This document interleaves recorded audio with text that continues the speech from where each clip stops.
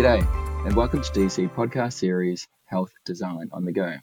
I'm your host, David Cummins, and today we're speaking to Professor Stephen Reay, who is a Professor of Design within the School of Art and Design at Auckland University of Technology. Trained as an ecologist and product designer, Stephen has a unique view on design and how it improves community involvement whilst also educating future generations. Stephen explores the use of design to bring people together and explore how health, design, and community knowledge can be what are some of the combined to refresh, revise, or restore spiritual, social, and emotional health. We look forward to speaking to Stephen today to hear more about design and what's happening in New Zealand. Welcome, Stephen. Thank you for your time to be here. Great. Thanks for having me, David. I suppose I should ask with the easy question, or I think it's the easy question. What is your definition of design, being a professor of design? Because in my head, it could be anything. So what's your definition of design? Oh, that's a shocker right off the bat. I guess it depends on the context in which you're operating, and I don't have an easy answer for you because I don't like putting a stick in the ground. A professor of design that won't define design. Yeah. Too many. It creates too many arguments. Let's back away from that corner, I say, David. What, generally speaking, do you think people think design is then? I think what people think design is and what we think of design and what every designer thinks of design, there's probably a lot of similarities, but there'll also be differences. So I think from my perspective, our focus is on using design as a creative process to engage people to think differently, to solve problems, or more so much now thinking about how we can use design to, rather than focus on problems, but also to look for things that are going well and how we can give more oxygen to those things. So how important is good design, and inverse, how easy is it to have bad design in a community and health setting? Well, I think good design is critically important, and particularly important for those who are most underserved or have been most marginalised by society and the systems which are built around the majority. In terms of the inequity that those communities have experienced, yeah, design's critical to help us to support them have what they need. And bad design arguably is what they might experience on a day-to-day basis now at a general kind of social level. There's no shortage of bad design in healthcare, but there's some really pretty neat things too that go on. So what would be some of your definitions in your world, especially in New Zealand, of good design in the world of health, and more importantly, how it impacts stakeholders and those using that care? We saw probably great examples in COVID where the largest systems, the health systems, they responded well. And I think as a country, we did an extraordinary job. But where it got interesting, I think, was hearing the stories about, and I don't have an intimate knowledge of it, but hearing stories about those communities that were out of the main centres that had been possibly historically reasonably distrusting of government and systems that had failed to meet their needs, having to fend for themselves and doing incredible jobs at protecting and looking after and supporting each other. And I think those are the things that are pretty interesting and show that actually communities know what they need. They know how to get them. They have the solutions. They're there. What they don't have is always or seldom is the resource for them to implement and build on those solutions. And in part, I think governments, etc., don't trust them or haven't trusted them. That was going to be my point in reference to governments, especially predominantly public health. How important is it for governments and the public health services to understand the community needs and exactly what they need versus what they think they need? The health system has been built in a particular way, I guess, and it served many people really well. But as our populations increase and the costs go through the roof, we become more complex and we have very different needs. I think lots of people, their needs aren't being met. So it's absolutely critical that they are able to work with communities and be okay about handing power back to those communities. And probably it is a power thing, it's a mindset thing. And one of the challenges is that I suppose for government is of scale and of cost. So much more targeted, nuanced kind of approaches for different things, different problems and issues. But working with communities, you see, which is design, right? Working at smaller scales in much nuanced ways. But that's probably in contrast to big systems that we live in, which is focused around efficiency and scale and scalability. Yeah. Wonderful complex challenges of complex worlds. Yeah, exactly. I think that's one thing that draws us all to this industry, the complex nature of it, but also the ability to find a solution. Having said that, knowing that you just talked about power and governance, what can designers do, or what can we do to try and emphasize that point for change, knowing that generally speaking, the government will be our client, and we're wanting to make change to be more inclusive and to ensure that certainly the majority, if not all, of community benefits from good and better design. I think that's probably easier than the questions you've asked me so far, or at least I like to hope it is. I mean, what designers do is they make things visible and they communicate. And I think the responsibility for us or for designers is to advocate on behalf of those users that have been underserved and actually to take their voices and their stories and to genuinely and authentically partner with them and make that visible and advocate for what their needs are and to hold a pretty hard line where possible and just constantly remind why we're here and what we're doing. Because without that, you see how powerful advertising is. That's the power of design. And I think that's one of our most important roles, I think. Not just to help to use our creative methods and processes to help those people and communities, etc., to think differently and to understand and see possibility with regard to their future, but then to take that and package it up in a way that's compelling and tells a great story and speaks of the important. I've got a background in physiotherapy, and we were always taught, and still today I always challenge, what does the research say? Because I'm actually not smart enough to have an opinion about something, but I'm smart enough to know what the research says about a topic I'm looking towards. Because if there's evidence to support a principle, then ultimately I'm quite comfortable to go towards that or lean towards that principle in our design in healthcare.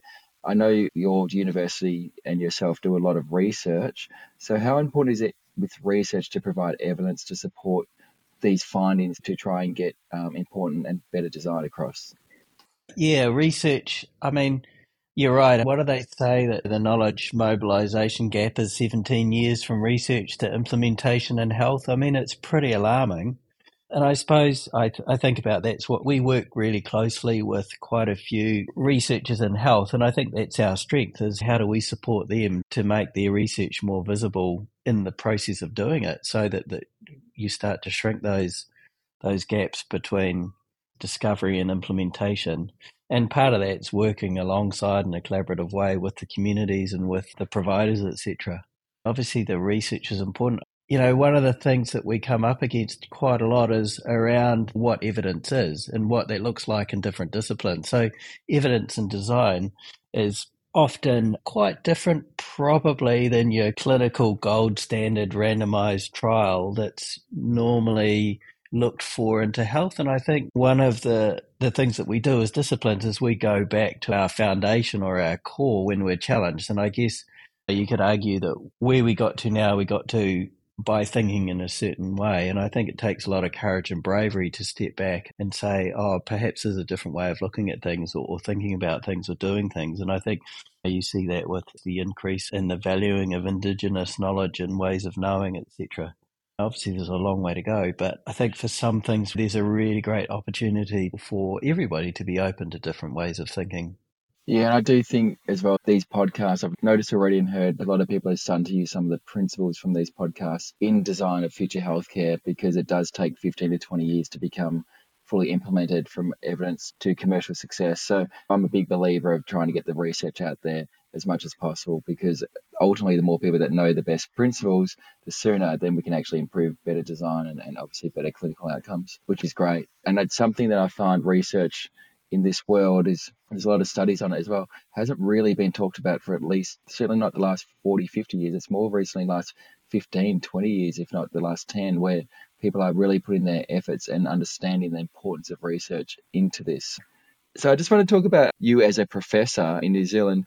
You do a lot of teaching for students at the moment. What are some of the main principles that you're teaching students, and what are some of the things that you'd like them to learn and leave from your teachings as they explore future careers after design? That's a great question. I teach at a range of areas from undergraduate product design through to mostly my teaching is, of course, with postgrad students. And we run a design for health pathway in our Master of Design, etc. And that's pretty exciting for us. And I think pretty exciting for the school to be looking to the future and thinking about, well, what is the impact of design more generally in the world? From a student perspective, I think working in health is certainly an environment for them to get match fit when it comes to working in the complex kind of world. And our work is really applied, and I think that's possibly reasonably unusual as well. So most of our student projects, or all of them, are generally in partnership with people in health or either researchers and other academics, or mostly with outside organisations outside of the university. So we're dropping our students real world projects. And so what we're training them to do, which I think is a big step up for them, is actually how to work with people and the value and the role of what you need to do to have authentic, trusting relationships with the people that you're designing with. So really starting them to move from that kind of human-centered design where you're designing for somebody to designing with somebody.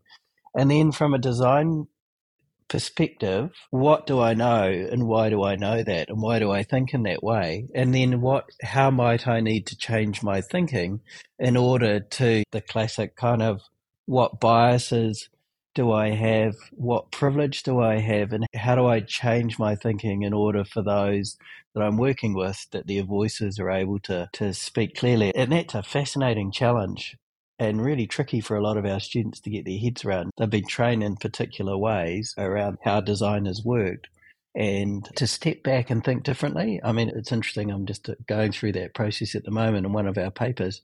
And I think one of the really interesting things for me at the moment is that design, we focus on problems and we focus on experiences of individuals a lot. And where they really struggle is the idea that there are structural factors in society, the social determinants of health, that impact the experiences of communities, and then those themselves have impacts on individuals. They really struggle to recognize that there are higher level structural factors. And so if you had a public health student, for example, that's their bread and butter and that's what their degrees train them for. But in design, they're not being exposed to that kind of thinking throughout their degrees. Yeah, and I think what I like to hear about that is the real world problem with the real world community, as opposed to certainly when I was at university, it was very much you do your research and have minimal interaction with patients. But certainly now I know a lot more people do have a lot more interaction with patients. There was a person we interviewed a while ago, an architect, and they were saying how they, as a student, this is in the 70s, they used to literally have to be a patient for a day where they were admitted, they went through all the processes just to experience what it was like to be a patient and understand their needs and also their pain points, because it's very easy to design for someone when you've never actually spoken to them. I mean, it just doesn't make sense these days. So that's really, really important. And I think using empathy and understanding of the patient journey and also the staff journey is extremely important as well, yeah? Yeah, absolutely.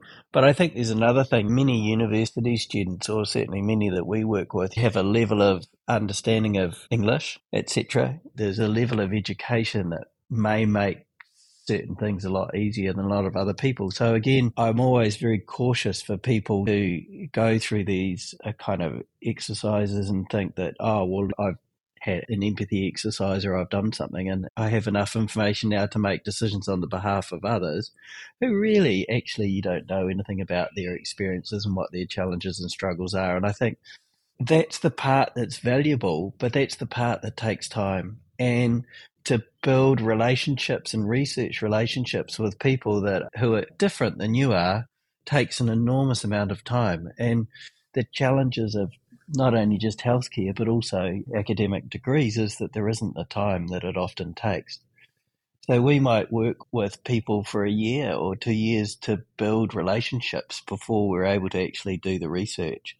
Yeah, I 100% agree. Taking that extra time to understand, you get so much more positive outcomes for so many more people. I know it's hard in public health and even private health because everyone wants everything done now, but I always say 90% planning, 10% execution. Just take that little bit of extra time to plan and to understand, and then you'll have less problems in the future and it'll be more future proofed as well. Yeah, I think the other thing is that what we do in health is that they try to fix last week's problems rather than going, actually, what's it going to look like in 10 years' time? And I think we're all really good at that. It's hardwired into what is the problem right now and how can we fix it? And I think, yeah, I don't know, maybe that's just a consequence of budgeting and election cycles and all of the kinds of things in our jobs. We can't imagine being here in 5 years' time, or I don't know. I guess as we get older, we start to appreciate that a bit more. But time, it certainly rushes by pretty fast, and 10 years actually isn't that long. And I think things are going to be really, really different. So we need to be thinking about it now. I totally agree, especially when it comes to sustainability. We're in a lot of trouble already. So, how projects are getting off the ground without having strong sustainability principles is beyond me still.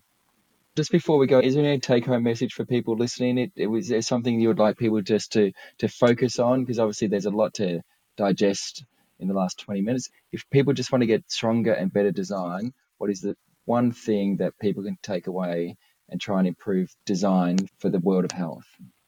I think if you're getting involved in a project and you're in as a designer or in fact as anybody and you're in a position of power or control, is to just pause and step back and ask, what right do I have to be here? What might I need to do differently or think differently in order to have the best outcome for the person that we're designing for? And how do I know everything I need to know in order to most effectively work with them? I guess, what do I need to do to create a safe environment for the people that we're working with to be able to express their vulnerabilities? Because if they're not able to do that safely in a way that feels safe to them, you're not going to get the real story about what people need. Yeah, I think that's a very good take-home message. I just want to say thank you so much for your time. I know you're very, very, very busy, and I love the fact that you didn't limit the word of design to just a simple sentence because it's almost never ending and it's very almost a personal journey for what design is for the people you're interacting with and also the people actually doing the design. So I just think you're absolutely amazing and your level of smartness in this world is absolutely phenomenal. So I appreciate your time and being able to talk to us today and relay some of those messages to our listeners. So thank you very much. Thanks so much for having me, David. You have been listening to the Australian Health Design Council podcast series, Health Design on the Go. If you'd like to learn more about the AHDC, please connect with us on LinkedIn or our website. Thank you for listening.